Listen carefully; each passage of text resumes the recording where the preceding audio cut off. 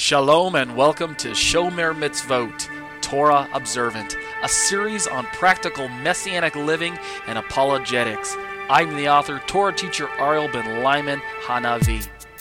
Torah observance is a matter of the heart. It always has been and always will be.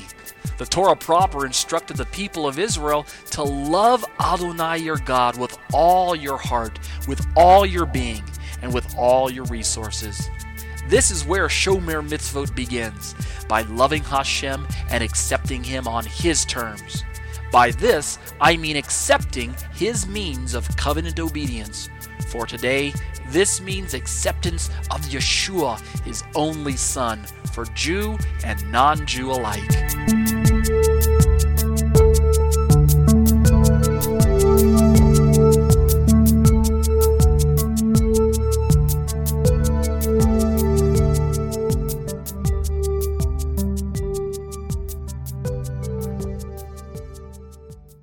Shalom, shalom. You're listening to Exegeting Galatians, a Messianic Jewish commentary. My name is Ariel ben Lyman Hanavi.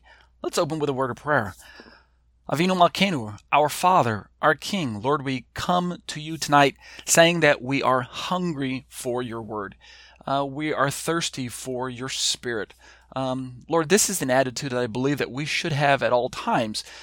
Yet, all too often, it's too easy just to get distracted by the affairs of the world around us and things that we need to take care of, and some of the things that we just don't need to take care of, but are entertaining nonetheless.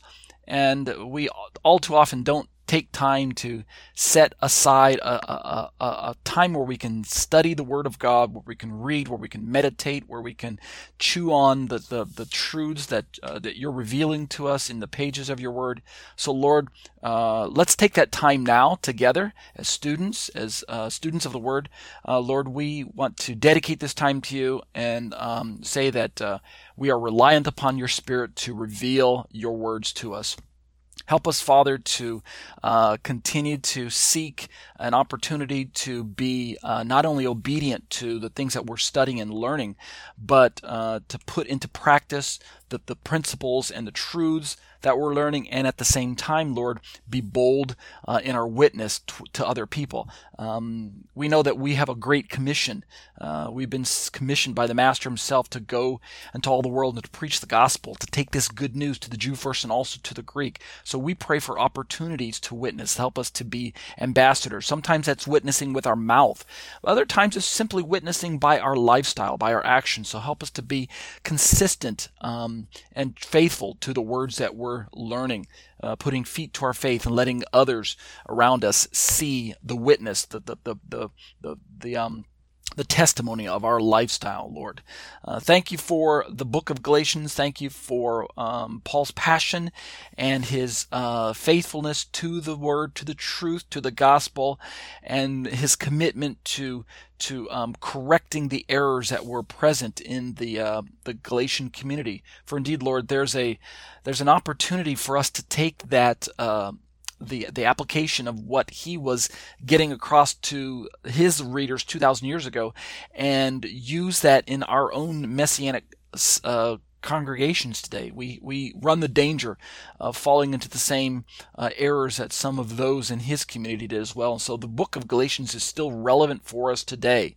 And so for that reason, we seek to understand its central message, the centrality of the gospel of Yeshua to the Jew first and also to the Greek, without the necessity of coming underneath some sort of meritorious work system or an ethnic driven righteousness or any of that, Lord. We thank you that this book is vital and important for us today. It truly, the words of God are quick and powerful. They're alive. They're sharper than any two-edged sword. And so we would do well to listen to what it's saying.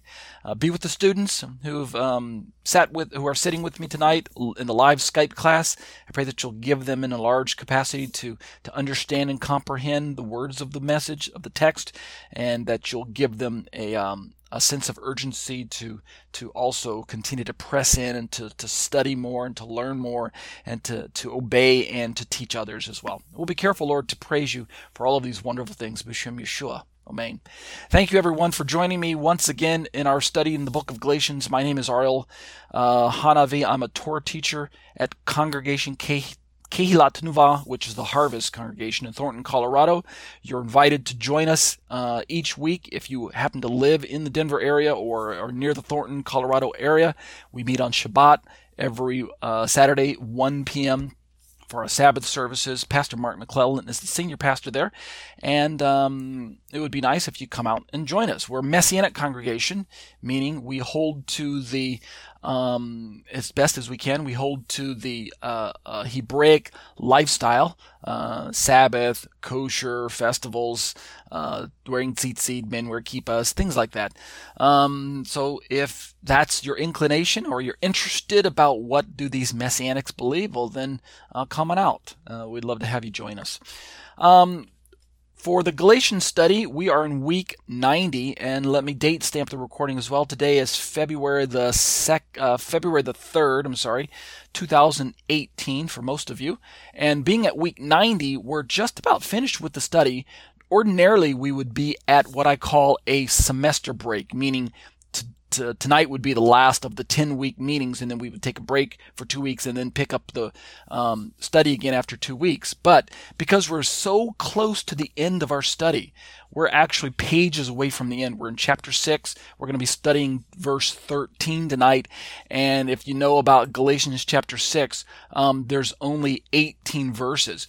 And so I imagine that counting tonight, we'll probably finish the study within the next 3 weeks. So tonight, next week, and the week after, I think that'll conclude the study, if I'm correct in the way I've written the notes, plus what I've got planned to teach. So for that reason, and I've discussed this with the online students as well, for that reason, I am not going to take the 10-week, 2-week break. I'm not going to take the 2-week break after 10 weeks. So tonight is week 90, and next week we'll just meet, and the week after we'll just meet. And we'll just call that week 91 and week 92. And I think the commentary will finish with in 93 parts or something like that, 90, 91, 92, 93, somewhere around there.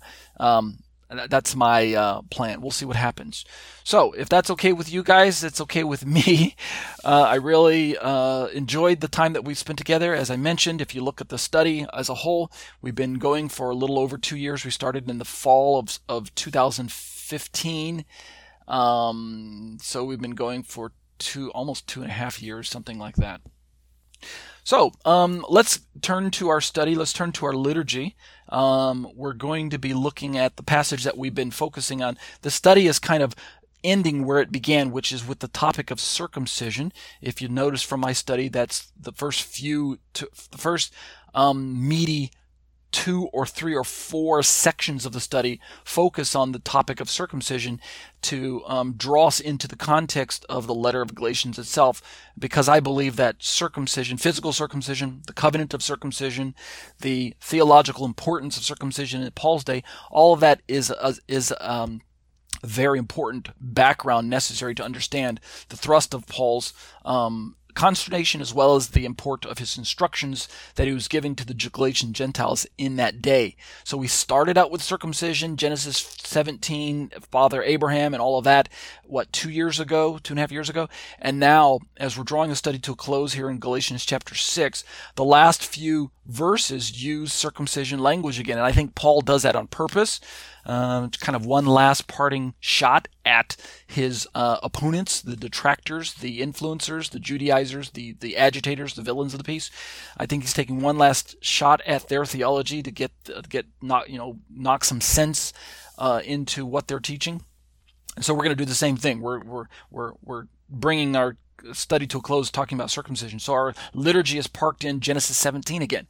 And that's not the only circumcision passage out of the Tanakh, but it's one of the central ones. It's certainly where this idea of the covenant of circumcision and the sign of this Abrahamic covenant is, of course, introduced to the readers of the Torah. This is right here in Genesis 17. So let's read our liturgy again. It's the same few verses that we've been borrowing for the last few weeks since we're on this topic of circumcision. This also corresponds with the Galatians 6 verses that we're going to be studying tonight. Genesis 17, starting in verse 9, and we're only going to read down through verse, 14. So just those 1, 2, 3, 4, 5, 6 verses. That's the short section we've been using. The version I'm using, for those of you who are with me in the live class, as you can see on the screen, is the 1917 JPS, the Jewish Publication Society version. Give me a second, let me look at Skype, make sure everything's going on. Yep, all right, looks like we have some more students who've jumped in. Genesis 17, starting in verse 9, God said to Abraham, "And as for thee, thou shalt keep my covenant, thou and thy seed after thee throughout their generations." Verse 10, "This is my covenant which ye shall keep between me and you and thy seed after thee. Every male among you shall be circumcised." Verse 11, "And ye shall be circumcised in the flesh of your foreskin, and it shall be a token of a covenant betwixt me and you." Verse 12, "And he that is 8 days old shall be circumcised among you, every male throughout your generations. He that is born in the house or bought with money of any foreigner that is not of thy seed." Verse 13, "And he that is born in thy house and he that is bought with thy money must needs be circumcised.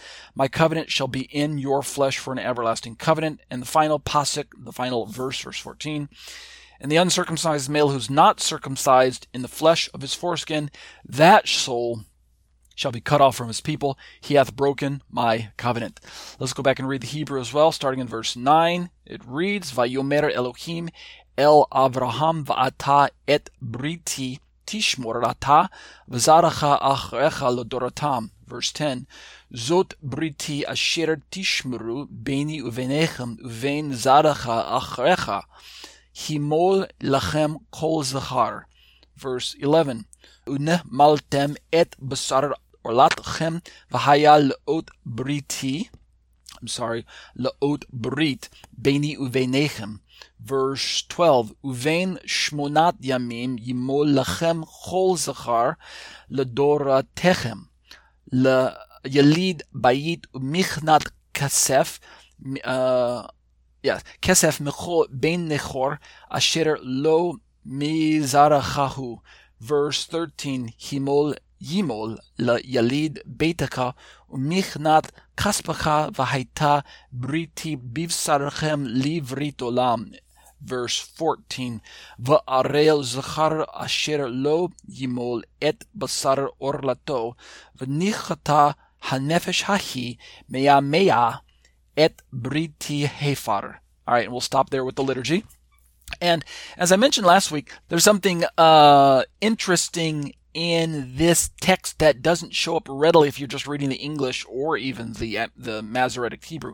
But I'm going to show you something from another version that's going to bear a little bit of interest to our study. But I won't do it right here in the liturgy. I'll do it when I get into the study itself. But for now, I just want you to know that that's the text that we're going to be using. That's the text that I think that bears relevance to Paul as he began to write the words in Genesis, as he contemplates what is the importance of this covenantal sign, and how does it bear relevance for my first century compatriots, my first century fellow Jewish countrymen, and the Gentiles who are interacting with the community known as Israel. Let's talk about that as we turn to Galatians. Looking at the text before us, we're in Galatians chapter 6, and our liturgy is going to focus on verse 11 through 15. That's just the text that I'm picking on right now. ESV is the English version I'm using, and it reads, starting in verse 11, See with what large letters I'm writing to with my own hand."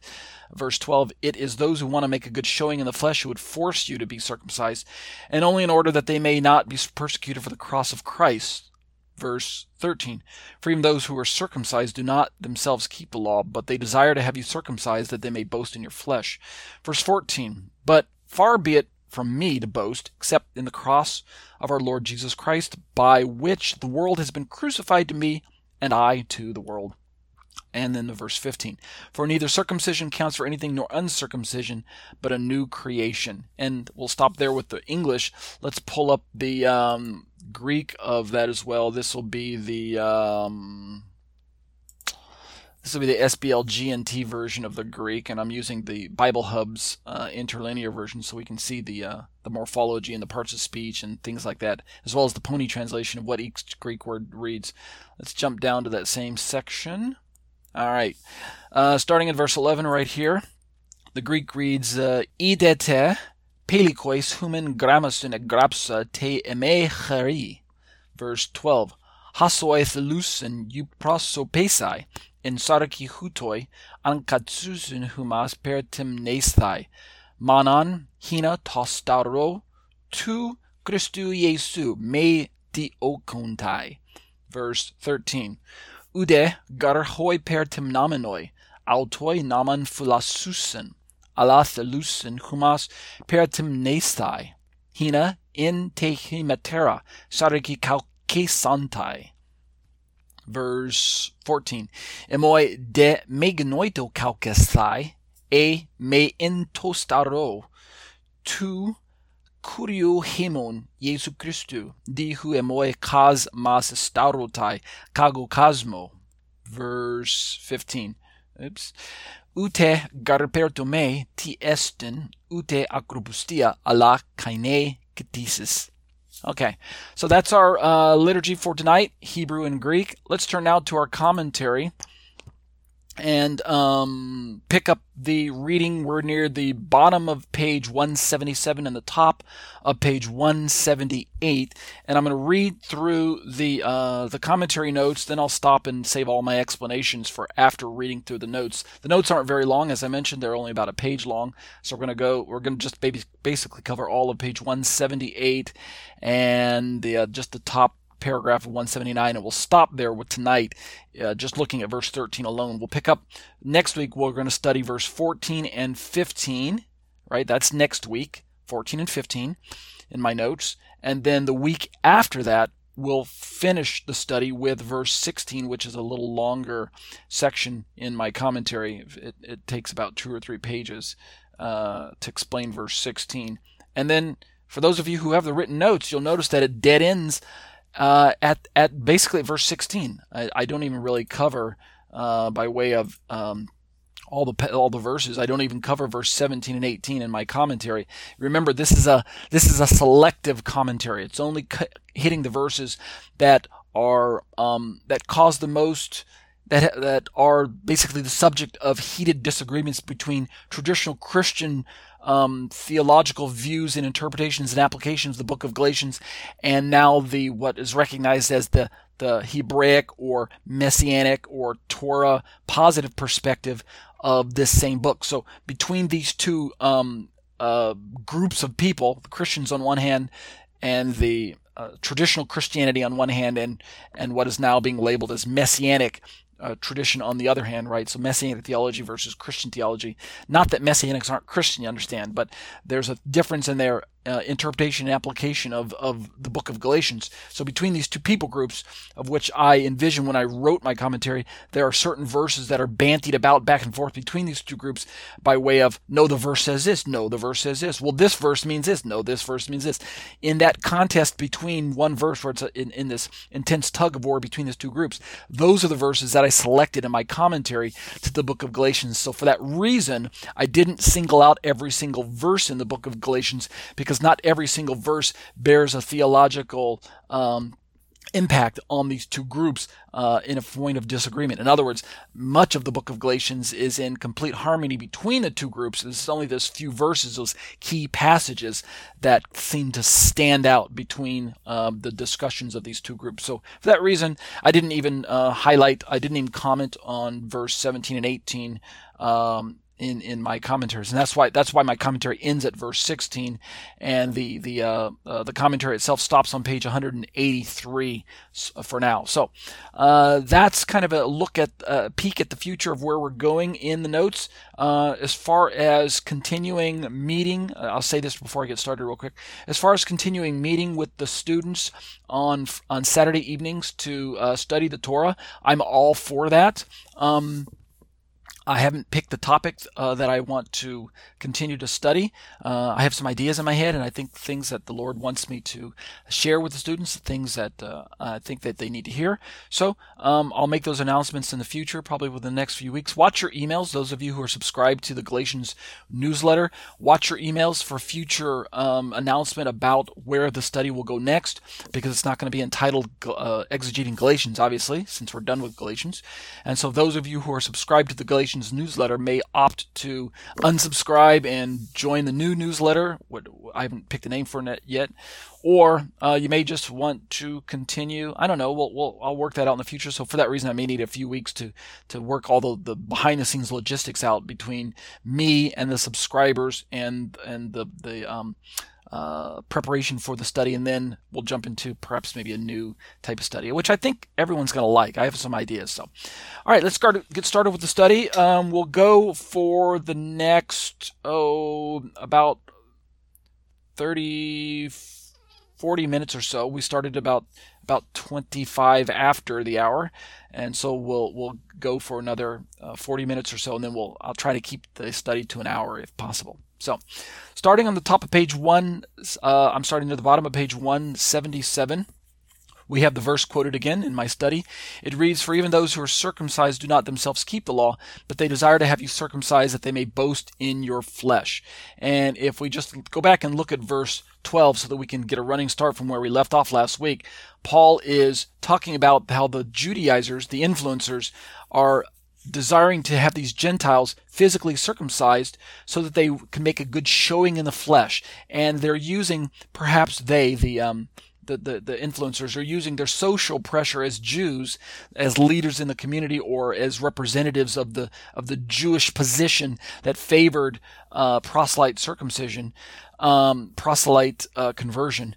They're using this social pressure or social advantage to compel. We looked at that Greek word last week, force, anankazo, forcing the Gentiles to be circumcised. And Paul recognizes that this is an impure motive, because Paul classifies it as in order that they may not be persecuted for the cross of Christ. Paul himself is painfully aware of what bearing the label of Christ and bearing the authority of Messiah in that day, what type of punishment that is going to draw from the traditional synagogues of his day, who had chose to reject Yeshua as the messianic candidate. So for Paul, as a Jew, to espouse to faith in Messiah as the Messiah of Israel and the Messiah of the world, well, then of course that's going to draw the ire of his Jewish counterparts of the traditional synagogue, who chose to reject the message of Yeshua and continue on with their look and expectation for a different Messiah. Obviously, that's going to cause a problem for anyone who, Jew or Gentile alike, who names the name of Yeshua. And the same persecution exists today. We know this is because it's their spiritual dimension to the persecution. The adversary himself hates the Messiah, and therefore the adversary is going to attack anyone who also bears the name of Messiah. This is in, of course, fulfillment of what Yeshua, the Master, warned us would happen. If we bear his name, they're going to persecute us just like they persecuted him. They're going to seek to kill us just like they sought to and succeeded in killing him. So that's nothing new for Paul. But there's another element to this persecution that we also talked about last week, and that's going to propel us into the context of what we're talking about tonight. And that is that in the first century, the heavy push, at least as far as we can tell from studying the historical writings and the scriptures themselves, is that a good number of the first century Jewish sects or factions within the first century Judaism held to a program that favored Gentile proselytism, circumcision, a proselyte program for anyone who was not born with physical circumcision, for anyone who did not receive it when they were an 8-day-old baby boy. And for that reason, the Israelite people groups saw themselves as the sole recipients of God's covenants and promises and things like that. So what we the way this impacts our reading of the book of Galatians is simply this. It's quite probable that what caused the most consternation for Paul as far as combating and challenging the theology that his non-believing Jewish counterparts held to was that there was this belief that Gentiles needed to undergo a complete ethnic transformation before they could be counted as righteous in God's sight. And so it was not so much that the Gentiles were being forced to keep Torah like many of the Christian interpretations teach in their commentaries and things like that. I don't think that's the primary thing that was being pushed in Paul's day. And I don't think that was one of the primary things that would have caused consternation within the traditional Jewish synagogues of Paul's day. In other words, let me just put it plainly. The factor that the traditional synagogues couldn't put up with, or the feature or the distinct reality that the traditional Judaisms of Paul's day, at least a good number of them, maybe not all of them, but perhaps a significant majority of them, the detail that they couldn't overlook when it came to Gentiles was not that they weren't trained in Torah, but rather the fact that they were simply ethnic Gentiles, that they were idolaters. Remember, many of the Judaisms of Paul's day, the religious Jewish factions, viewed the Gentiles with suspect. They viewed them as idolaters and as those who would not only corrupt the covenant of God and the Torah of God if they were ever given the chance to try and keep the Torah, but the Gentiles were more frequently characterized as idol worshippers, as those who just couldn't leave their lust for idolatry behind. It was so ingrained in their culture as Gentiles, especially as Greeks, that it was very difficult for religious Jews to have close associations with your average Roman citizen who was steeped in his Roman emperor worship and his Saturnalia and his dealings with the Greek temples, the prostitutes of the Greek temple, and the fact that the banks in ancient Greece were operated out of the temples as well, and the marketplace was the back door of the temple. So at the front side of the temple there was sacrifice to the pagan gods, and on the back side of the temple that same meat was sold as basically a butcher shop. And that's where the Greek peoples that's how they shopped, that's how they got their meat. So a lot of their meat was previously sacrificed to idols. All of this was unacceptable to the religious Jew of Paul's day, and so it was very difficult to imagine or allow for Gentiles to join the ranks of Israel, of righteous Israel or such, without undergoing some sort of radical religious conversion, as it were. I mean, it's understandable, and this is going to bring us into the context of what we're looking at tonight in verse 13. For even those who are circumcised do not themselves keep the law. So Paul's going to single out those who are already circumcised, the faction that called themselves the circumcision. In other words, this feature of physical circumcision that we read about in Genesis 17 has, by Paul's day, become a sociological badge, a label that one people group was giving themselves, and that they had received as, we are the circumcision faction, we are the circumcised. You can read about this in the book of Acts, as well as other parts of Paul's gospel. So let's look at my commentary and see how this factors into what we need to look at tonight.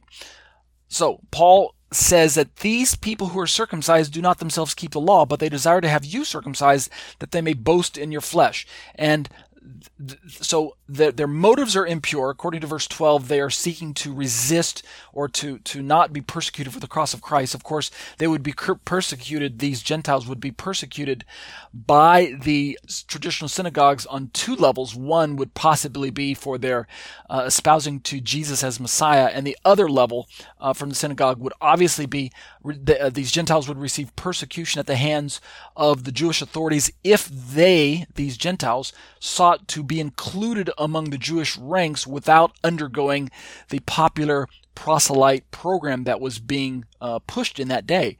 In other words, they would be persecuted because they were uncircumcised Gentiles. Recall Peter's interaction with the leaders in his day in Acts chapter 11, after Peter, had gone to the house of Cornelius, a Gentile, and he ate with them. And what was the reaction of the leaders once they heard that Peter had gone to their house? They said, "What? You went into the homes of uncircumcised men and you ate with them." What was the big deal? The big deal was that they were uncircumcised.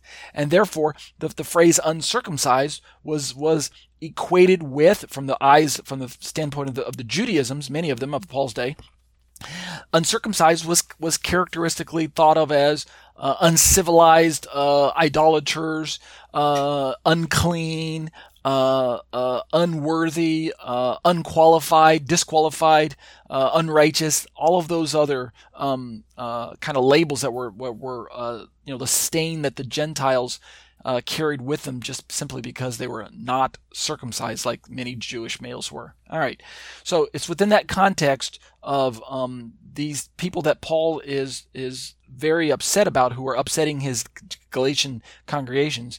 He's going to explain that they don't even keep the law. But in what way does Paul say that they're not keeping the law? We're going to look at that tonight. I think there's two very important ways that Paul describes their non-Torah keeping. But he also says that they desire to have you circumcised that they may boast in your flesh. We'll look briefly at what he means by this boasting in their flesh as well. There's at least two ways to understand that as well.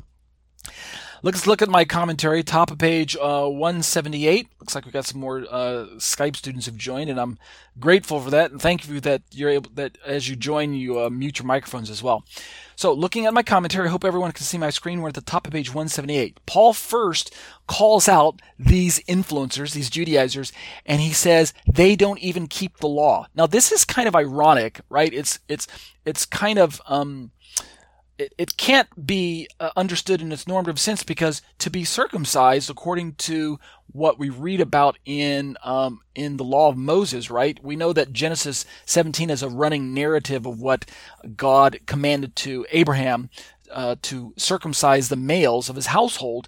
And we know from there that Moshe would go on to write in Leviticus chapter 12, around verse 3, I believe, that if a woman has a baby boy, that baby boy is to be circumcised on the 8th day. So we know that this is not just circumcision itself is not just a narrative that exists in the writings of Israel, the ancient writings, of which the Torah is, but it also becomes a commandment. It becomes one of the 613, according to the enumeration of the Rambam.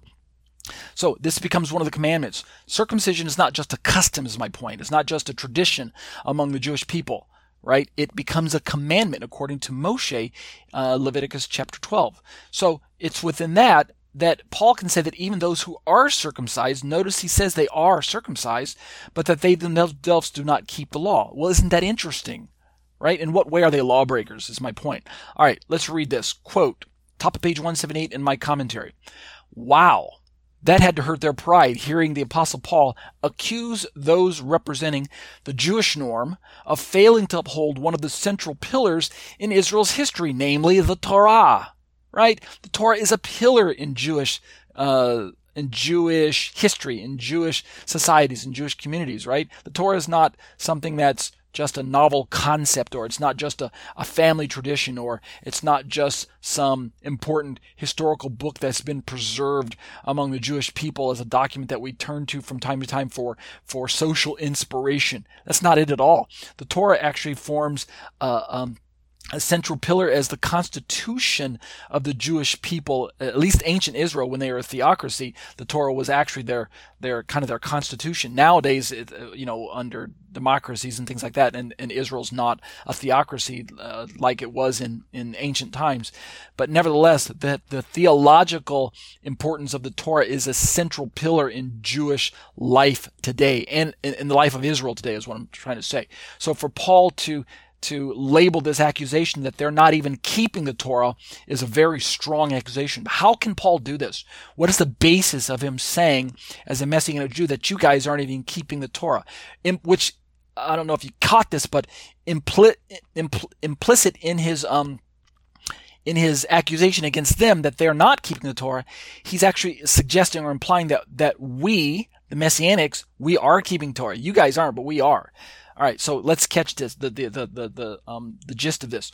I say in my notes, according to all they understood and professed, right, Paul's opponents, the Torah was for Jews only. This is what we can gather by studying through the ancient writings of first century Jews that have been preserved for us in the Mishnah and the later Talmud and things like that. As far as we can tell, the prevailing notion among the majority of Jewish people in Paul's day, of Israelites, was that the Torah was a Jewish exclusive document. Therefore, it was not possible or allowable for Gentiles to embark on a path known as Torah observance, or described as keeping the Torah, the way that the Christians describe it today.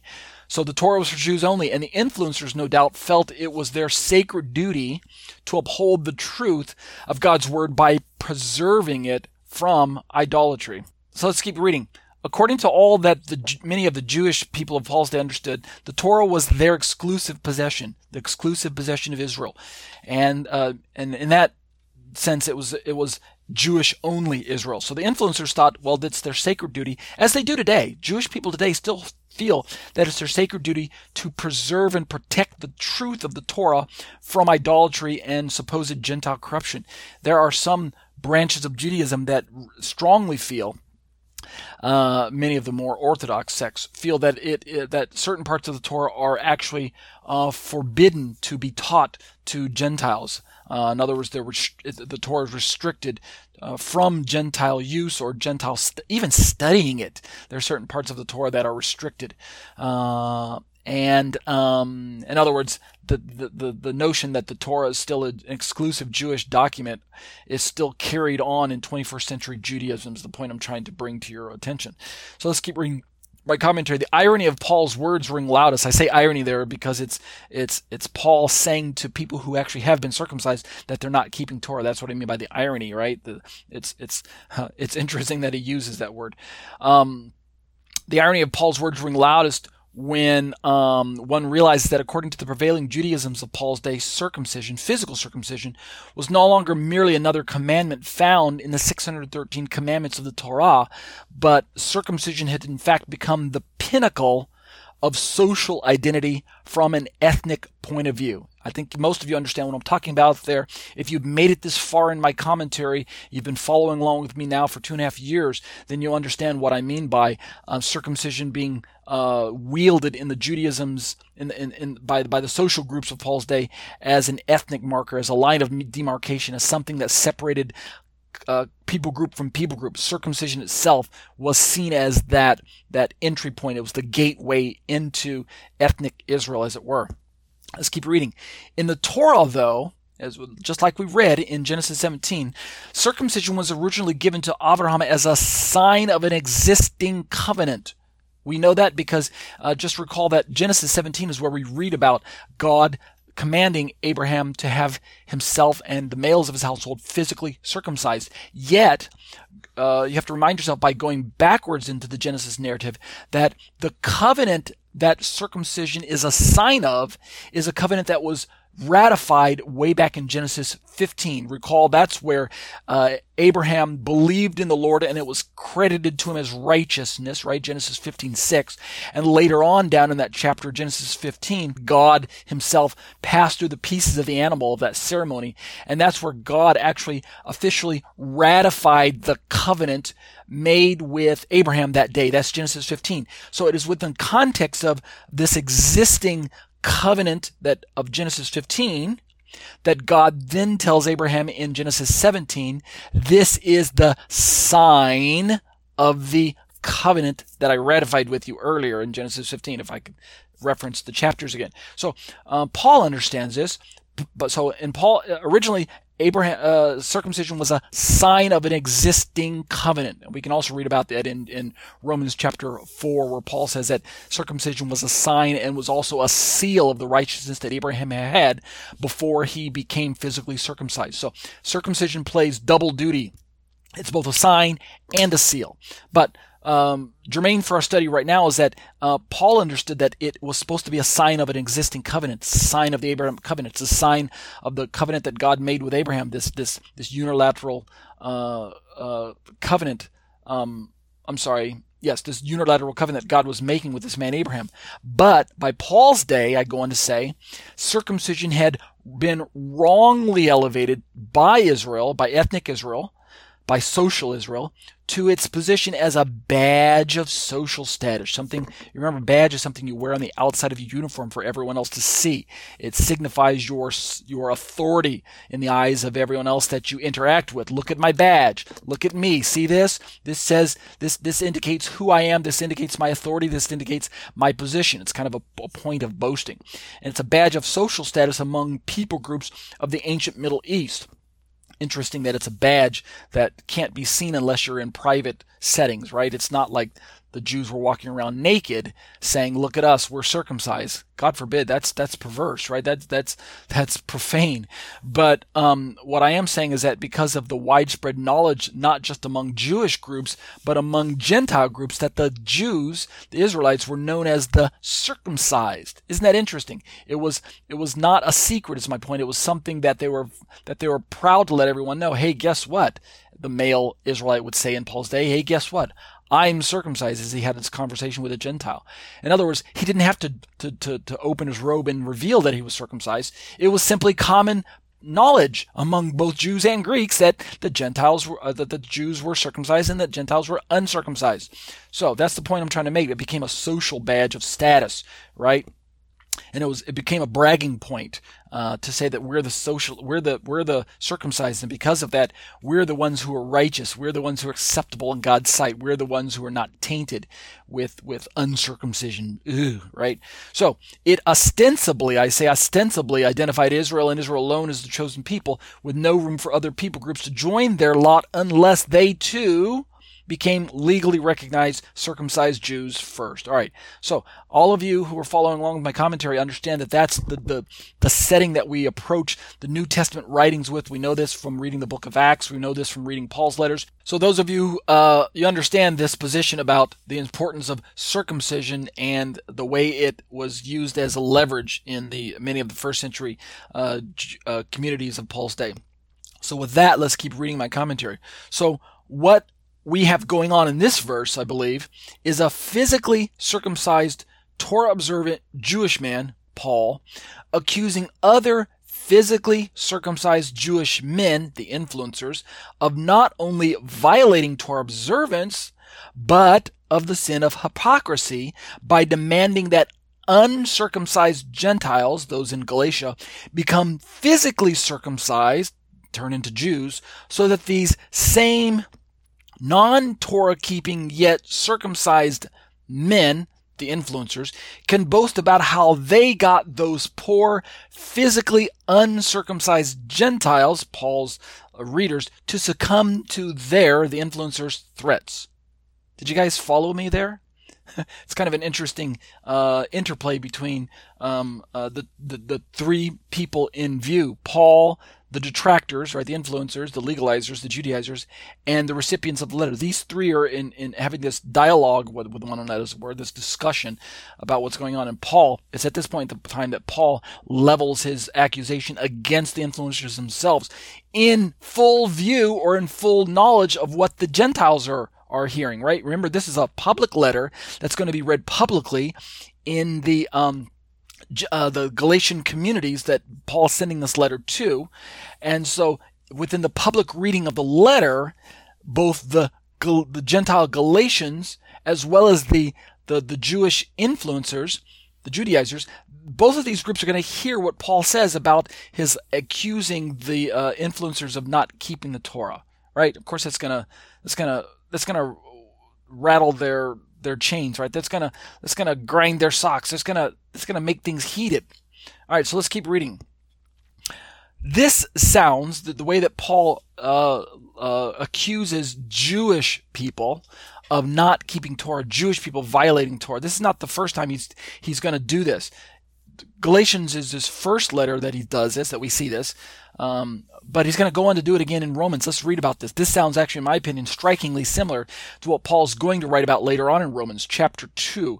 Speaking to fellow Jews, right? He's speaking to fellow Jews when he's addressing the influencers. I agree that they are Jewish. I don't think that they're believers. I think they may have they may have the influencers may have referred to themselves as believers. I don't think they were true believers because of the way Paul describes them in the first and second chapters of the book of Galatians, where he says, if they're anyone who's preaching another gospel, let them be anathema, let them be accursed.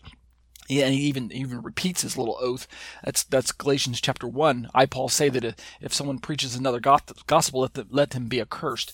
I don't think that Paul would describe believers that way. So I think that the influencers are not true believers, but their inclusion into the Gentile communities in Galatia, they're doing it under the guise of, we are believers and we want to join your group. Remember, in chapter 2 of Galatians, Paul again calls them out or accuses them of sneaking into the group unsuspectingly, like spies sent to spy out the freedom that they have in Messiah. That's exactly the terminology that he even uses. So he's speaking to Jews, but I don't think that Paul believes he's speaking to believers. So it is to unbelievers, and this is an important ingredient for us to understand.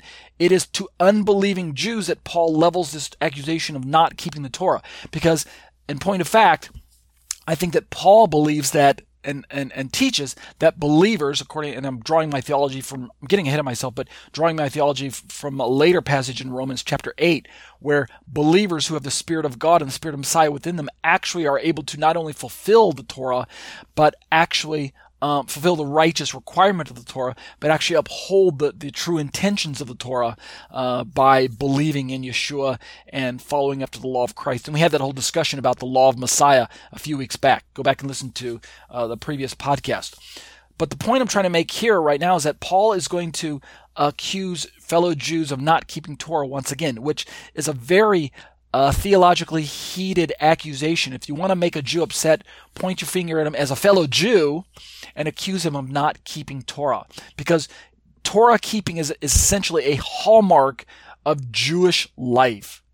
And most Christians are aware of that reality, but I have to state it forthrightly here in my podcast so that you guys don't misunderstand.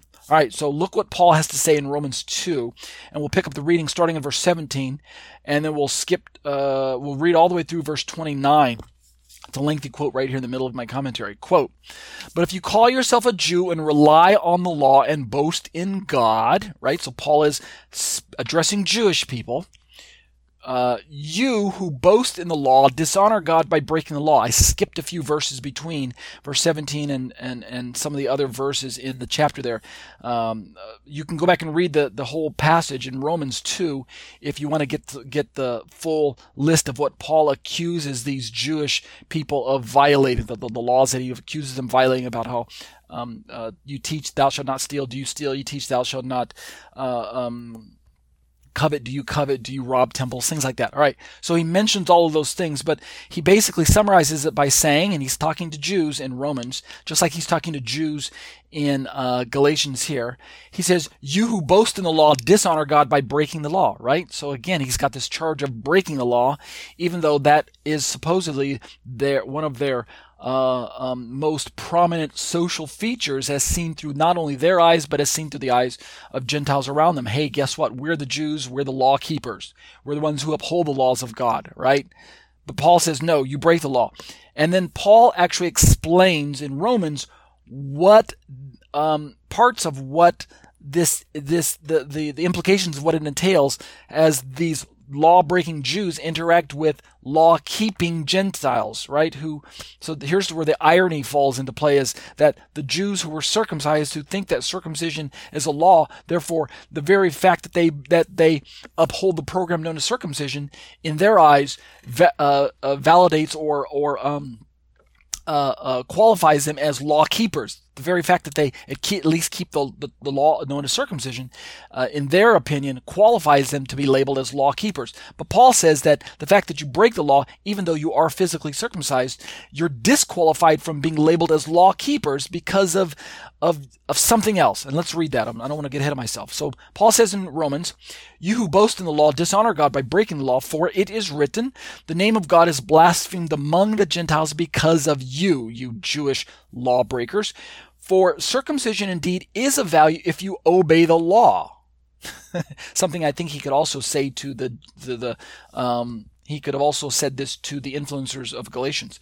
So, but if you break the law, your circumcision becomes uncircumcision. Of course, God would be the one who is measuring their level, the Jewish people's level of law keeping or not law keeping or law breaking, or their level of authenticity when it comes to being counted as circumcised or uncircumcised, right? So he's using the word circumcision, uncircumcision as metonyms for something else, as righteousness or unrighteous. If you break the law, your physical circumcision, which counts for righteousness, which is supposed to be a sign of saving faith, like Abraham had, actually becomes a sign of not faith, a sign of lack of faith, a sign of misunderstanding what genuine faith means.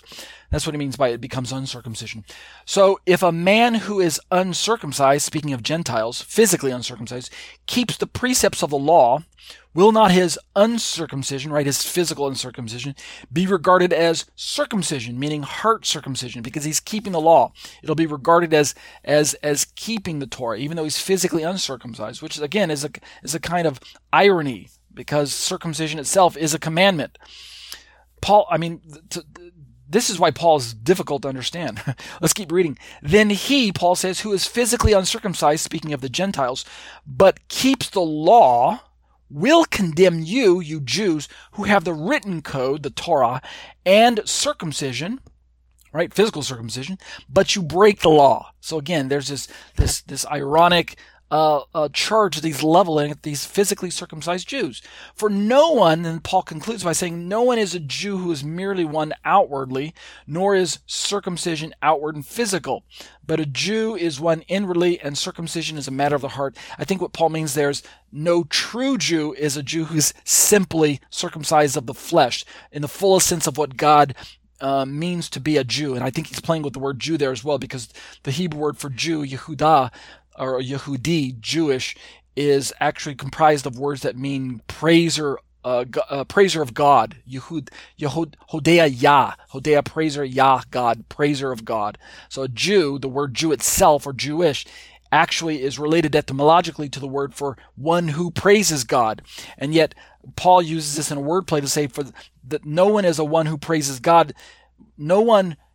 For no one is a praiser of God who is merely one outwardly, nor is circumcision outward and physical, but a praiser of God is one inwardly, and circumcision is matter of the heart by the Spirit, not by the letter. His praise, the praise of this person, is not from man, but from God. Notice he brings in the word praise there because it's part of the wordplay of the word Jew itself. No one is a praiser of God who's merely one who's physically circumcised, because circumcision, outward and physical, is not all that God entailed by labeling a person a praiser of God. A true praiser of God, Paul would describe a true God praiser, a Jew, a true God praiser in the fullest sense that God imagines. A true God praiser is one inwardly, because he has circumcision in the heart as well as circumcision of the flesh from God's perspective, right? The true. He's playing with the word Jew and God praiser, by the Spirit and not by the letter. In other words, it's not merely by the letter. His praise, this person that Paul's describing, this true God praiser, this true Jew, I'm using the word Jew in air quotes with my fingers, is not from man. In other words, not just this outward show in a social. Remember, we talked about the social bragging point of being known as a circumcised Jew. It's not that his praise comes from the social groups of men, but God himself instead praises this man. That's where we have the wordplay. The man is a praiser of God, yet God will now praise the man because he has the circumcision of the heart.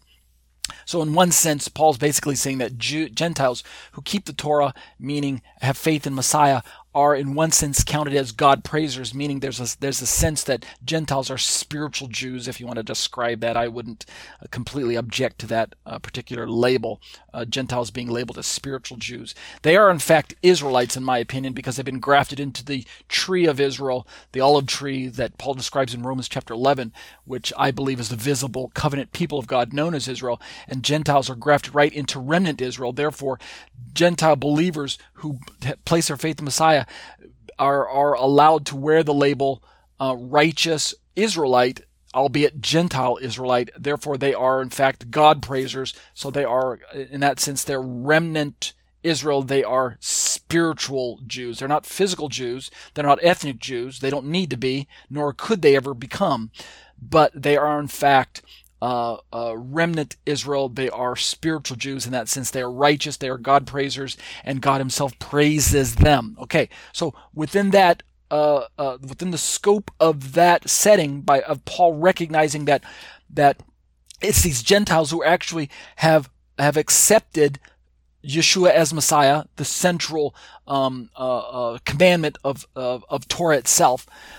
It is these Gentiles who are actually keeping Torah, as opposed to you unbelieving Jews who have rejected Yeshua and rejected something else that I'm going to describe here. Let me finish my commentary by describing what I think Paul, the two features I think that Paul is accusing these Jewish influencers of how they're violating Torah. How are they in violation of Torah? Here's what I think.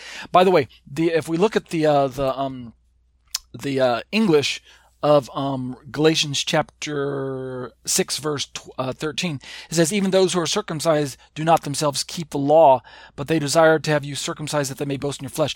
Both of those clauses, the first clause, even those who are circumcised do not themselves keep the law, that's ambiguous. Who's Paul talking about? Is he talking about the influencers?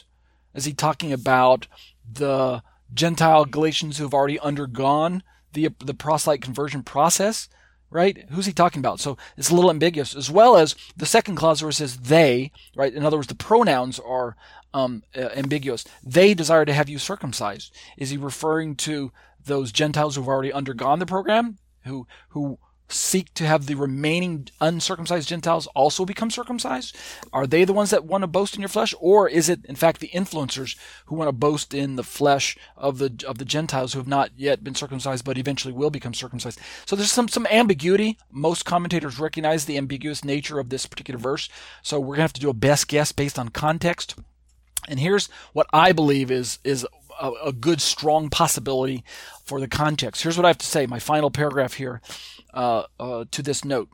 The influencers may have called themselves, quote, Jews by birth, end quote. Recall Galatians 2:15, where Paul, I believe, is mocking or imitating probably one of the strong mantras of the influencers of his day. We're Jews by birth, not Gentile sinners. Right? He mockingly repeats that phrase to Peter in his confrontation with Peter for playing the hypocrite by separating. Peter had separated himself from the Gentiles and pretended like he was always eating with the Jews once those men from James showed up. Right? And of course, Paul sees this as hypocrite because it sends the wrong message that Gentiles are not full-fledged covenant members unless they undergo some conversion process and change their Gentile status into Jewish status. And so the Gentiles were bragging. The Jews bragged about being Jews, but not just bragged about Jews, but they bragged about Jews by birth. And we're gonna highlight this phrase, Jews by birth, later on if we have time to talk about something in the book of Genesis as it ties into the book of Acts. Something I told you I would talk about last week. So we're Jews by birth, not Gentile sinners. So the influencers may have called themselves Jews by birth, right? Galatians 2:15. But Paul called them lawbreakers right here in this verse. Yeah, that's right. Paul says, I call you lawbreakers. They don't even keep the law, Paul says. In what way? The influencers viewed the Gentiles as disqualified until they became circumcised, that is, Jewish. But Paul maintained that those influencers actually disqualified themselves in the eyes of God by not, quote, abiding by all things written in the book of the law, end quote. Recall, there's a typo there. It should say 3:10. In Galatians 3:10, Paul says, all who rely on works of the law are under curse. It is written, cursed is everyone who does not conform to or does not abide by all things written in the book of law to do them. Remember, we talked at length months ago about how that a central ingredient of the Torah that God expects of Israel is that she gravitate towards faith in Messiah. And this expression of faith in Messiah is actually the central pillar of law keeping or law abiding. faith in Messiah. Let me say this in no uncertain terms so that those of you listening to my commentary tonight don't misunderstand me. Having faith in Messiah is the central tenet of keeping the Torah.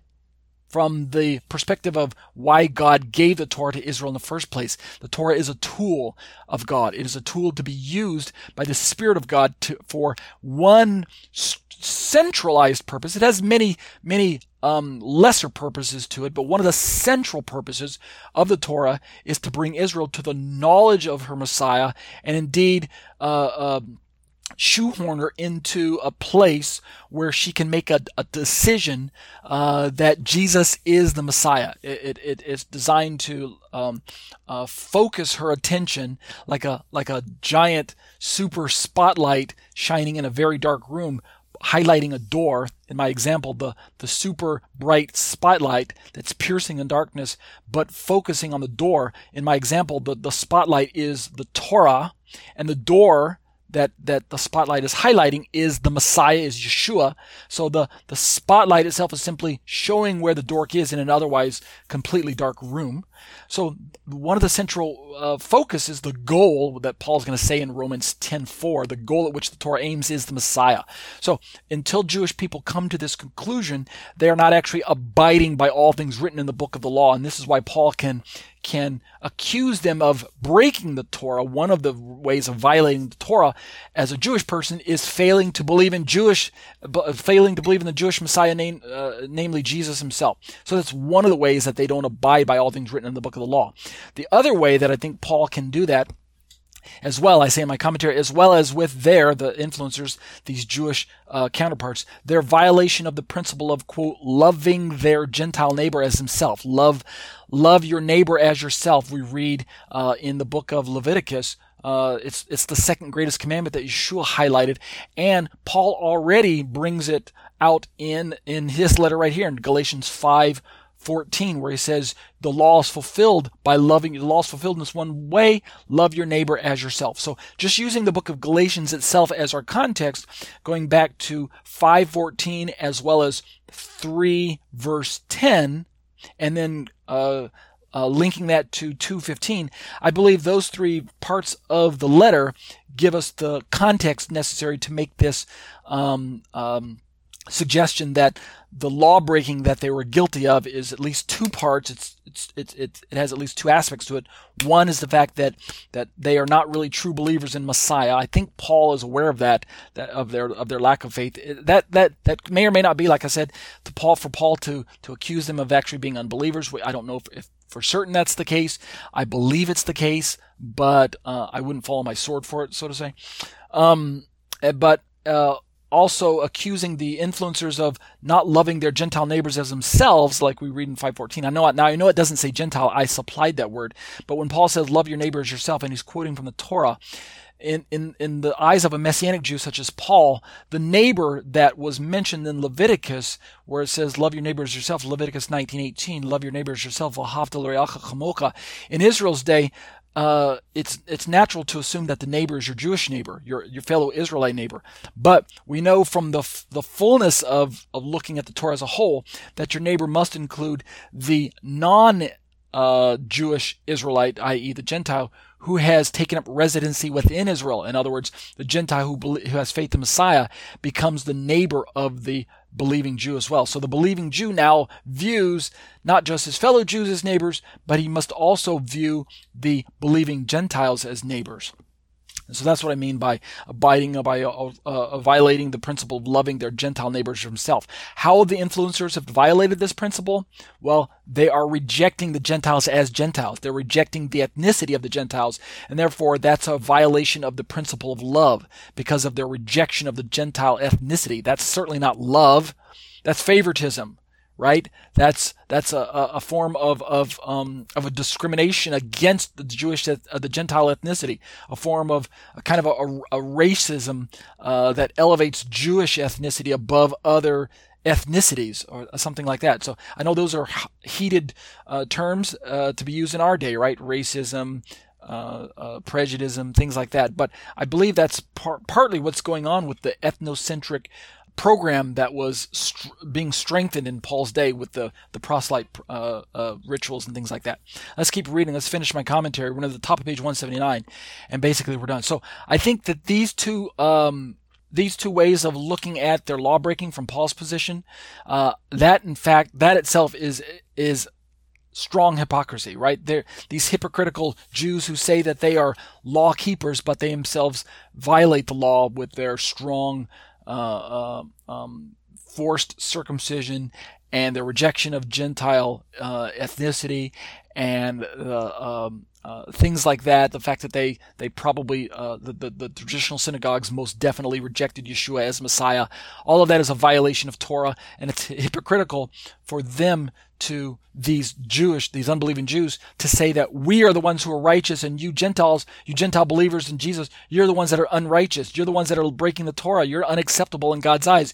I'm speaking as if I'm one of the influencers.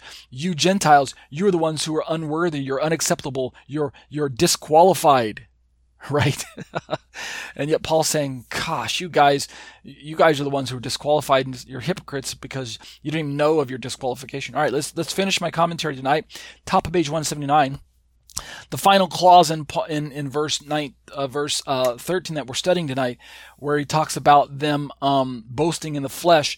I think that perhaps the boasting in the flesh was so that the Judaizers, the influencers, could basically continue to brag about more and more proselytes that they were making. A kind of maybe there was maybe a promotion incentive among the Judaisms of their day to, if you can bring more proselytes in, if you can swell the numbers, then hey, look at this region, look how many converts we made this week. Wow, let's boast and brag about that. Or to the sense that they can brag about the fact that, hey, we got these hapless Gentiles to change their ethnicity, right? The sin of hypocrisy by demanding that uncircumcised become physically circumcised, so that these same non-Torah keeping yet circumcised men can boast about how they got those poor physically uncircumcised Gentiles to succumb to their threats, right?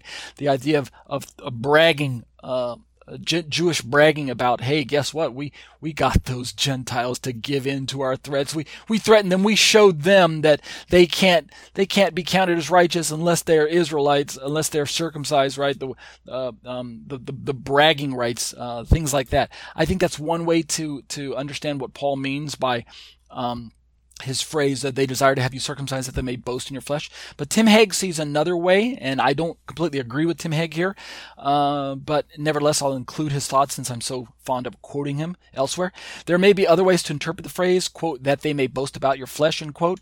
Hegg sees the strong possibility that this phrase means the influencers were ready to welcome the Gentiles who underwent proselytism with a full embrace as covenant members, to welcome them into the life, culture, and history of the Jewish people. That is, they were ready to fully affirm the Jewish identity of the proselyte. In other words, that's how they may boast about the flesh. Hey, let's boast. Yeah, wow, we're ready to welcome. Come on in, we'll welcome you, right? So it's possible that Hegg's interpretation and understanding of this verse and my interpretation, there's probably not a strong marked difference between the two. There's probably some continuity between the two of them, but I wanted to include that for you to see. I lifted Hegg's quote. If you look at footnote number 169 from Tim Hegg, A Study of Galatians, page 227, that's available at his website, TorahResource.com. All right, so with that, we're done with my commentary to verse 13, and next week we're poised to look at verse 14 and 15. We're going to continue talking about circumcision as well again. But for tonight, since I promised that I would show you something in the text that might not be readily available to you if you just read through the English versions that are available to you. Let me see if I can do this in 10 minutes. I'll see if I can really be succinct about it without doing damage to what I'm going to try and show you and without confusing you. Okay, so this is kind of a bonus. Don't consider this to be absolutely critical to understanding Paul, but it's just something I ran across this week, or last week actually, 2 weeks ago or so, as I was studying through my notes and studying through my resources. A friend of mine by the name of Rob Van Hoff, who is a instructor over at TorahResource.com's Bible Bible Seminary, their Bible teaching program. Rob Van Hoff is a co-host to Caleb Haig's online weekly radio show called Messiah Matters, formerly known as the Rob and Caleb Show, right? So they host this weekly YouTube show. It's a radio program. I think it's live. It's a live YouTube broadcast, and I'm subscribed to it. You can as well. Rob and Caleb Show or Messiah Matters. You can Google it, or YouTube Google it.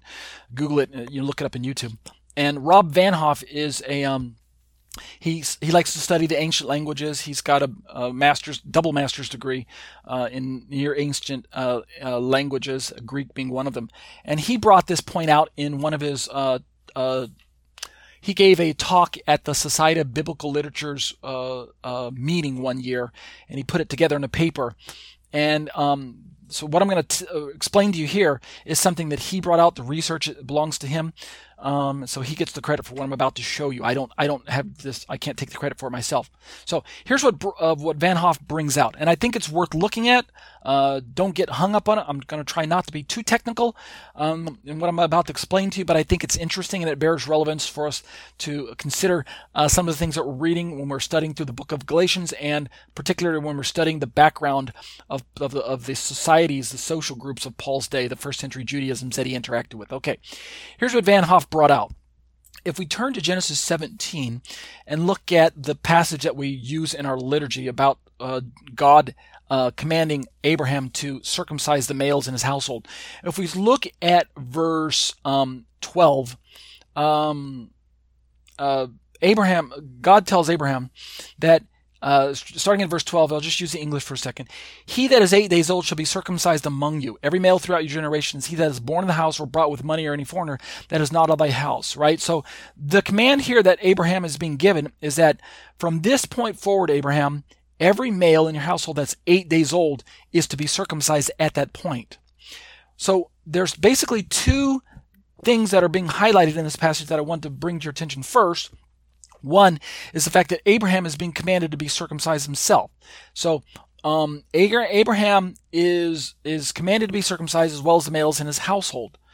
Well, Abraham is older than 8 days old. So at first, the first recipients of circumcision in Abraham's day would have been the adult males. But going forward in this point, the males who receive circumcision would be 8-day-old babies. You guys understand the logistics of that's what we're reading here. So the important point is that in verse 12 we find this phrase 8 days old.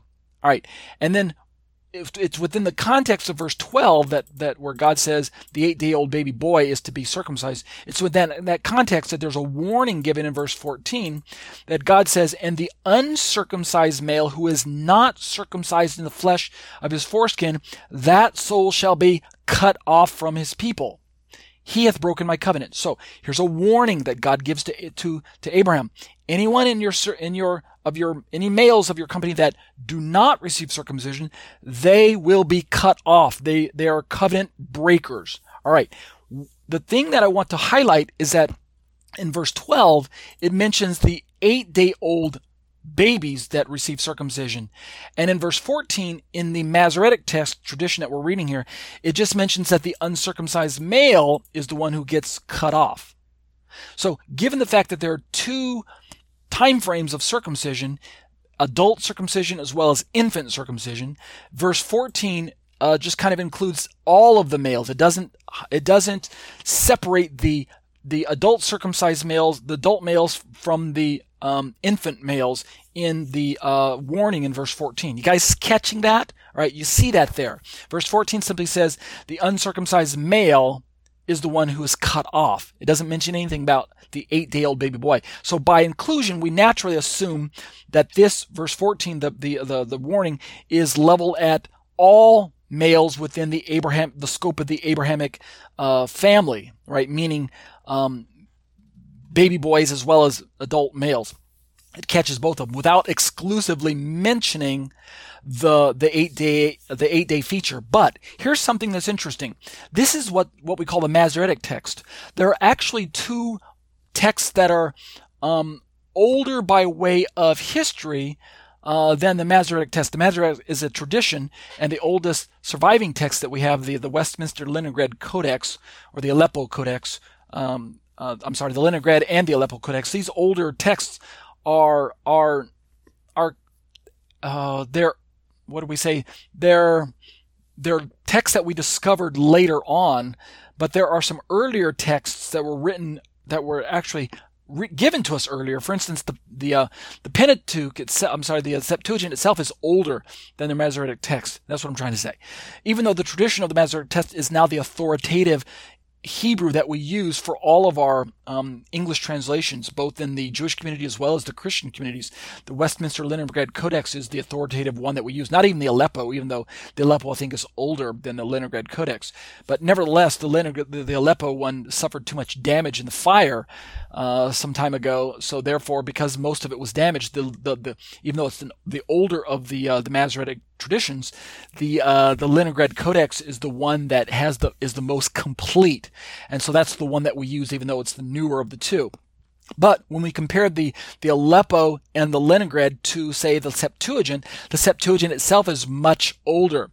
So we can turn to older texts and compare those translations to what we now later called the Masoretic version. So what we're looking at right now is the Masoretic tradition. There are two texts that are actually older than the Masoretic tradition, if I'm getting my history correct. And those two are both the Septuagint, which I think is the oldest of the two that I'm going to describe. The Septuagint is two or three centuries before the time of Christ, right? I think work began back in the 300s BC, and then it was finally compiled around 150 or something like that, 120, 150, something like that. It was finally started to be put together. But there's another older text that also is older than the Masoretic tradition, and yet is not authoritative. And that's what's known as the Samaritan Pentateuch. That one dates to around 120s BCE, 130, 141, something like that. In other words, the compilation of it, the dating of it is similar. It's close to the final compilation of the Septuagint itself. So the compilation of those two, the Septuagint and the Samaritan Pentateuch, are close in time, though in my understanding, the Septuagint was older. All right, I said all that to say this. Listen up. This is kind of fascinating. I'll see if I can make this quick, because I know I'm going over my hour. If we turn to the Septuagint version, which I'm doing for those of you who are in the live class right now, you can find English translations of the Septuagint, which is written in Greek. I need you to understand that Septuagint is a translation of the Hebrew tradition, right, the Masoretic tradition that was being used, but it's a translation into the Greek language itself. And as such, because it was already compiled a few centuries before the time of Yeshua and Paul, it became one of the primary authoritative texts that the early Judaisms, to include the Messianics, they used it. In fact, a good portion of the New Testament that we have today, whenever it quotes from the Tanakh, a good portion of the New Testament Greek that quotes from the Tanakh from the Greek source is using the LXX, the Septuagint. So the point is, Paul found it to be authoritative in his day, even though today's Judaisms have rejected it, the Septuagint, because they feel that the Christians tampered with it, right? That's basically why the Judaisms of today reject it. And they go back to the Masoretic text as their primary source. The other reason is because the Judaisms of today prefer to study in the Hebrew rather than studying in the Greek, which is understandable. So the Septuagint is a Greek translation. It's one of the oldest translations from the original Hebrew into a different language. And as such, it becomes important for us when we study the text. So here's what Van Hoff highlighted for me in my studies. If you look at the Septuagint of Genesis 17, which I've got pulled up for the students in the live class, if we turn to Genesis 17 and drop down to verse 12, we read, this is this is one English translation of the Septuagint. There are a few different English translations, but this is one of the prominent ones. I don't think this is Sir Lancelot's translation. Yes, his real name is Sir Lancelot, who translated. He's a famous translator of the Septuagint into. It's not the same King Arthur, Sir Lancelot, but he's one of the primary translators of the Septuagint into English. If you decide to go looking translations up, this isn't his translation. This is a different translator. I can't remember who translated this, but it's put together by Elpenor website, elpenos.net. And their translation into the English, starting in verse 12, says, "And the child of 8 days old shall be circumcised by you." So this first clause, notice, "And the child of 8 days old shall be circumcised by you." Well, we already looked at the Masoretic English, and the Masoretic uses this phrase 8 days old as well. If I go back over to the Greek, the Hebrew of verse 12, "He that is 8 days old," right? If I just highlight this first right, Uvein Shmonat Yamim. This Hebrew part, Shmonat Yamim, is 8 days old. That's what Shmonat Yamim means. So if we go look at the Greek version of this first clause, we have it pulled up here, right here in the Greek. Kai pai dion octo hemeron pert me thesatai human. All right, so this Greek phrase here captures the Greek word necessary for 8 days. The word here, 8 days old, is octo. Most of you who know the English word for 8 is related to the word octo or octa, 8 days old. Octo is the Greek word for 8 there. So far so good. The Greek of the Septuagint agrees with the Masoretic text of the English. They both mention 8 days old. But when we get to verse 14, where we have this warning from God, where God says, "And the uncircumcised male who's not circumcised in the flesh of his foreskin," he's the person that gets cut off. If you look at the Hebrew, there's no mention of the Shmonat Yamim anymore. There's no mention of 8 days old in the original Masoretic Hebrew. But if we go to the Septuagint of that same verse 14 here, we have the Septuagint Greek says, or the English says, "And the uncircumcised male who shall not be circumcised in the flesh of his foreskin on the 8th day." Well, that's different. The Septuagint actually mentions the 8th day. And if you look at the Greek here, again, this first clause, let's capture it right there. Let's see if I can read this Greek without butchering it. Kai aperatomos arsein has u perit me thesatai te saraka tes acrobustias autu te hemera te achdon. All right. You're wondering, well, what does that all mean? All right. It translates the same English that I just read. And the point I want to highlight is that the word 8th day, here we have Ogdon here. This is similar to, Ogdon is similar to Octo up here that I'm highlighting for those in live class. So in verse 12, we have Octo, which is the 8, the word 8 there in English. And in verse 14, we have Hemeratain Ogdon, which is the 8th day, which corresponds to the 8th day there in the English.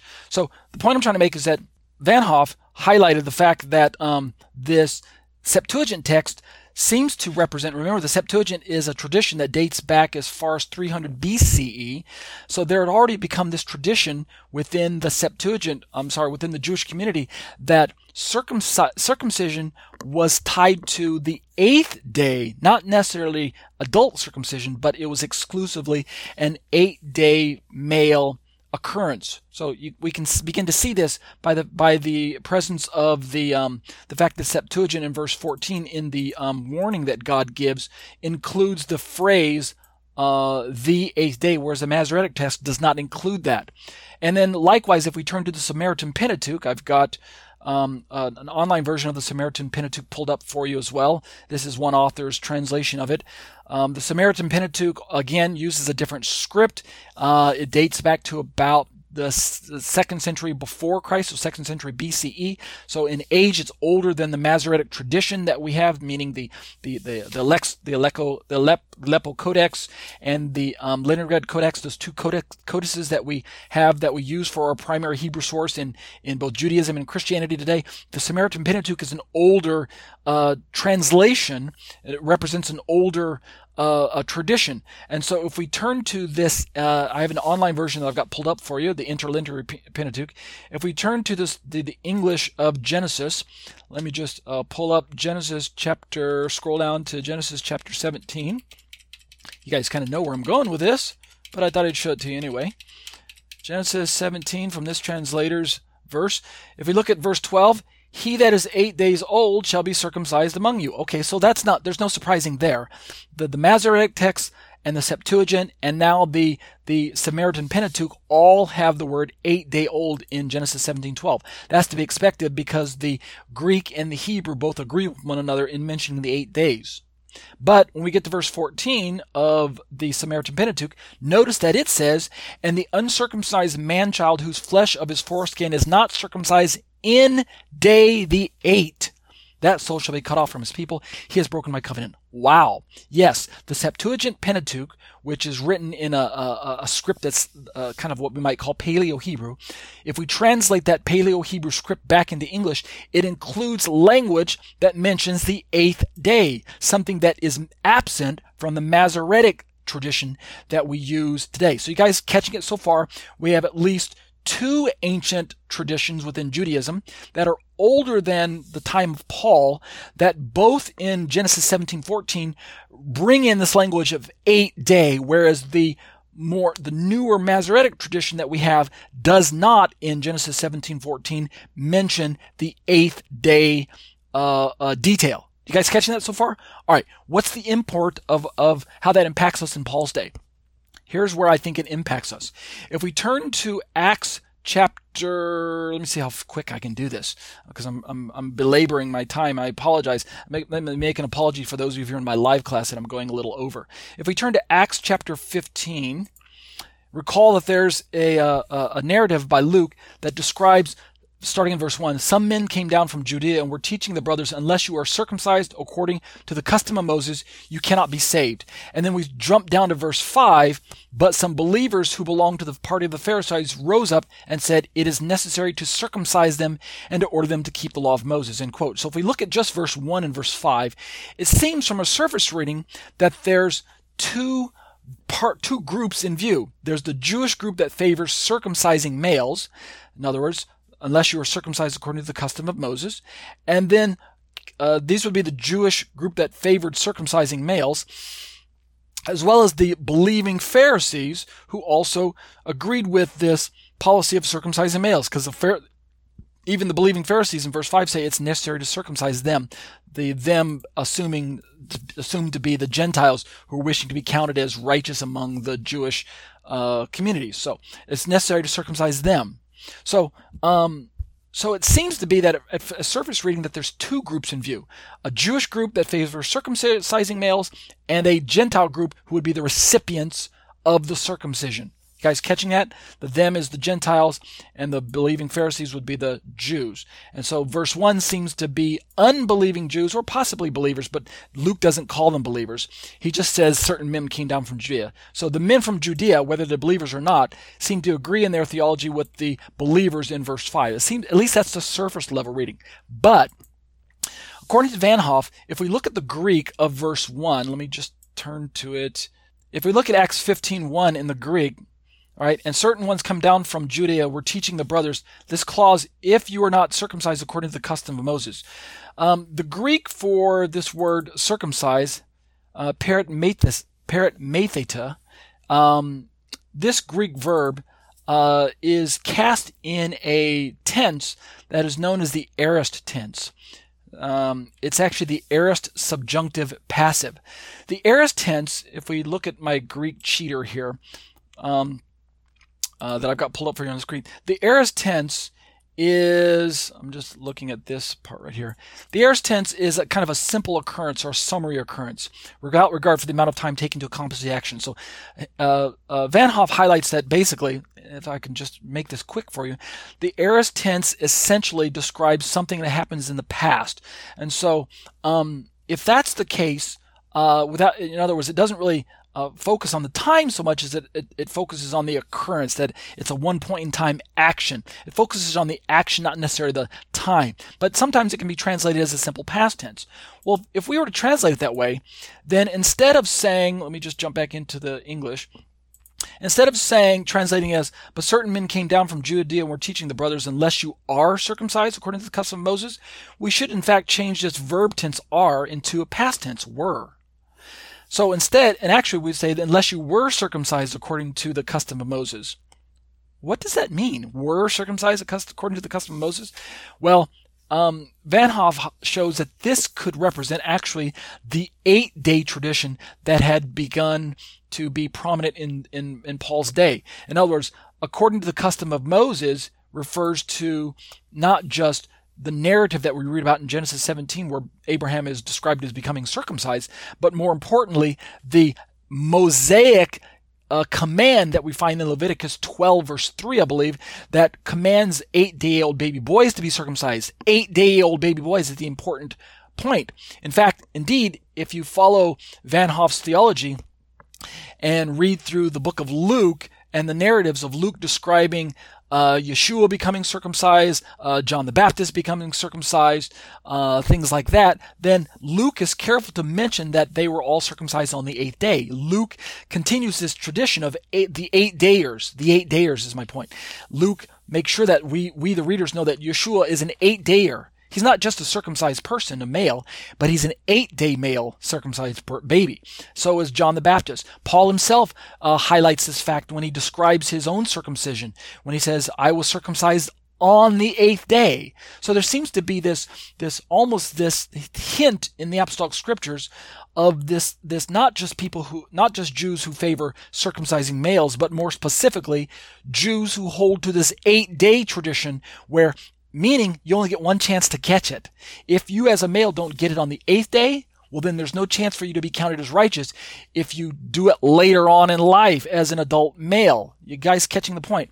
So if that's the case, then the men who come down from Judea in verse 1 actually represent a more strict Jewish circumcision position of 8-day-old baby boy circumcision. And in that case, there is really no allowance for male circumcision of Gentiles later on as adults, meaning the Gentiles are out. That's it. It's a hardline position, meaning the men in verse 1 of Acts 15 would be saying, basically these Gentiles were not circumcised in 8th day as baby boys.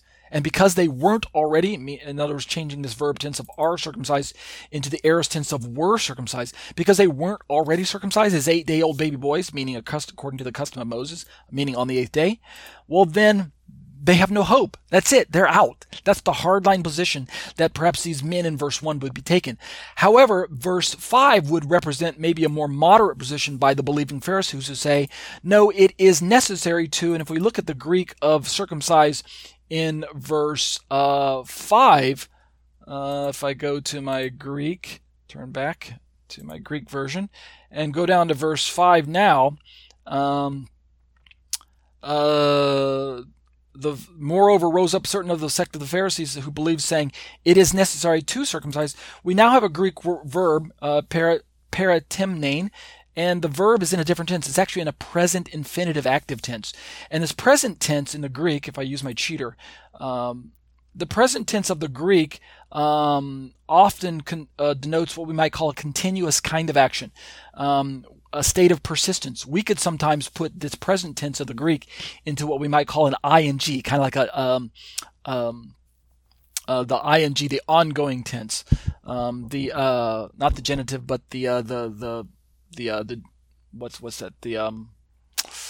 I'm forgetting the English word, but basically an ing. If that were the case, meaning an ongoing, if that's the case, we could say that the Pharisees believe, saying it is necessary to be circumcising, not to circumcise, but to be circumcising them, meaning it's an ongoing program, and to be commanding them. This next Greek word, command them, is actually also a present infinitive active, and to be commanding them to, and the word keep there, terrain, is also a present infinitive. So we got three present tense, present infinitive, present infinitive, present infinitive. All three, circumcise, command, and keep, are all present infinitive verbs in the Greek.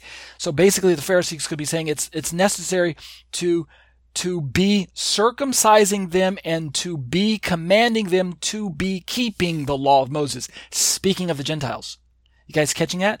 So this would represent a Pharisaic tradition among the believers that was a little more relaxed, not the hardline position of 8-day-old baby boys must have been circumcised then, and if you weren't circumcised in the 8th day, oh well, there's no hope for you as a Gentile.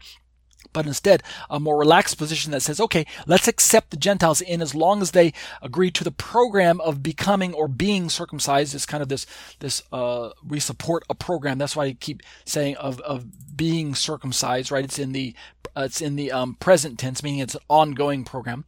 If that's the case, then there's actually two groups that are being represented in the book of Acts, at least in chapter 15. The first group being a hardline 8-day-old baby, 8-dayers in verse 1, and then the kind of the moderate believing Pharisees. And then, of course, we have the third group being Peter and Paul and the rest of the Messianic group that finally agreed that, nope, let's take a third position. Instead of taking the hardline position that they had to have been, right, past tense, aorist tense, had to have been circumcised in the 8th day or else there's no hope for them. That's one position, and we're going to reject that as Messianic believers. And this middle position of the believing Pharisees of allowing the Gentiles to come into the groups and be counted as righteous, but only if they undergo the program of being circumcised, right? This Greek word, this present infinitive active verb, as long as they agree to the program of being circumcised, of becoming circumcised, right? It's not really a future tense, so that's how I keep translating it into present tense, being circumcised, not becoming. So it's necessary to be circumcising them is how I'm translating it woodenly from the Greek. So that's another middle position. But then notice that the position that the apostolic leaders took, the Jerusalem Council decided on, was their own position that said, nope, we're not even going to ask them to be circumcised at all. Speaking of the Gentiles. So this is what we might call the Messianic position. We're not even going to ask them to be circumcised before they can be counted as righteous. So I wanted to bring all of that up to say that when we're reading through the book of Galatians, it's possible that these influencers may have represented one of those two hardline groups. It seems to be, in my opinion, that if that's the case, if Rob Van Hoff has a case to be made, which is it's kind of a minority position, because if you read through the translations from the Greek of Acts 15, there's only like one or two translations of the plethora that I checked, like about 20, that even render that Greek aorist tense into a past tense verb. Acts 15:1. It's hard to find that in any particular version that would agree with that. 15:1. I've got a bunch of parallels pulled up. Unless you are circumcised, notice the tense of the verb here, are circumcised. Most versions render it in a kind of a future sense, as if it's something that you can do later on in your life as an adult, unless you are circumcised or become circumcised, like a future tense. But if you look at, for instance, say the Berean Study Bible, if you look at, which version is it? Unless you were circumcised, there's one that's in the past tense. Except R, B, B, U, R, shall. Here we go. The Darby Bible translation is a notable difference. And certain persons, having come down from Judea, taught the brethren, if ye shall not have been circumcised according to the custom of Moses. Notice the Darby translation is truer to the aorist tense of the Greek by putting it shall not have been circumcised, meaning it's something that already took place as an 8-day-old baby boy, if we follow along with the 8-dayers principle, because it says according to the custom of Moses, which kind of hints at that whole 8-day-old thing. So basically, Van Hoff would kind of fall into the tradition of this maybe Darby translation, because the rest of them all have, unless ye be circumcised, kind of putting it in a future tense or something that's a foreseeable future event that could take place as a male, as an adult male. So I just wanted to throw all that out to you and give you kind of an interesting background to this. Perhaps I think the influencers represented that same position as the believing Pharisees, meaning they were lenient to or allowable of males, even though they were adults, of taking on circumcision later on in life, which means if Van Hoff is correct in his assessments of the Greek text there, which, like I said, I showed you from the Septuagint and from the Samaritan Pentateuch that there was possibly a minority position that existed in Paul's day that took a hardline position that 8-day-old baby boys exclusively were the recipients of covenant membership, and therefore, if you didn't already receive this when you were 8 days old, there was no hope for you after that. I think the influencers probably didn't take that position; otherwise, they wouldn't have even snuck into the Galatian communities. I think that, in fact, the influencers were probably of the persuasion, like the believing Pharisees of Acts 15:5, that were allowing of Gentile male adults to take on circumcision in the proselyte ritual ceremony and then take on Jewish status. All right, so I'm going to leave off with that. I hope you guys found that interesting. And some more meat for those of you who are a little more into word studies and things like that. Let's close down the commentary. I went over tonight. Wow, an hour. This is probably one of the longer studies that I've done tonight, but I hope it was worth it. Let's close in prayer, and next week we'll meet and study the next 2 verses, and then the final week for our Galatians study is the week after next. So if I look at my calendar, again, we're just for those of you who may have missed it earlier on, we're not going to take a break, even though we're at our 10-week semester break. This is week number 90, but we're not going to take a break like we normally would for 2 weeks. Instead, we're going to meet next week on February the 10th, and then we'll also meet next week on February the 17th. And as far as I can tell, that will possibly be the end of the study. I might meet one more week, February 24th, to do what I call like a comprehensive summary of the whole book. I'm leaning towards doing that. And then as far as I'm concerned, I think we'll finish the whole study for the book of Galatians for the month of February. We'll stop at the 24th. And then who knows where we'll go from there. We might go into a different type of study. We might go into, we might not meet at all. I'm still praying about that. And so I solicit your prayers as well. Let's close in prayer. Abba, I bless your name, and I thank you for the opportunity to study with the students. Again, I pray that you'll continue to take these words and make them relevant for us, make them powerful in our lives, cause us to act on them and to support them and to uphold them and to teach them and to preach them and to live them and to walk them out in our lives by faith. As we continue to seek to be pleasing to you, Lord. Thank you for forgiving us for where we fall short. Help us as a community to strengthen one another, to love one another, to pray for one another, and to support one another as Jews and Gentiles in Messiah. And we'll be careful to give you the praise and the glory. B'Shem Yeshua. Amen. That concludes our show for today. It is my desire that this continuing series of teachings will assist the average non-Jewish believer or new Messianic Jewish believer in his desire to become a more mature child of God. And now, O Israel, what does the Lord your God ask of you but to fear the Lord your God, to walk in all his ways, to love him, to serve the Lord your God with all your heart and with all your soul, and to observe the Lord's commands and decrees that I am giving you today for your own good. To the Lord your God belong the heavens, even the highest heavens, the earth, and everything in it. Yet the Lord set his affection on your forefathers and loved them. And he chose you, their descendants, above all the nations, as it is today. Circumcise your hearts, therefore, and do not be stiff-necked any longer. Because the Torah is written on the hearts of all who truly name the name of Yeshua as Lord and Savior, it is meant to be followed to the best of our ability. We have no reason for fear of condemnation or the trappings of legalism. My name is Ariel Ben Lyman Hanavi. The intro and outro song were written, produced, and performed by Ryan Kingsley. For more information on contacting Ryan, you can reach me by email at yeshua613@hotmail.com. That's YESHUA 613@hotmail.com. Or visit our website at graftedin.com. That's graftedin.com.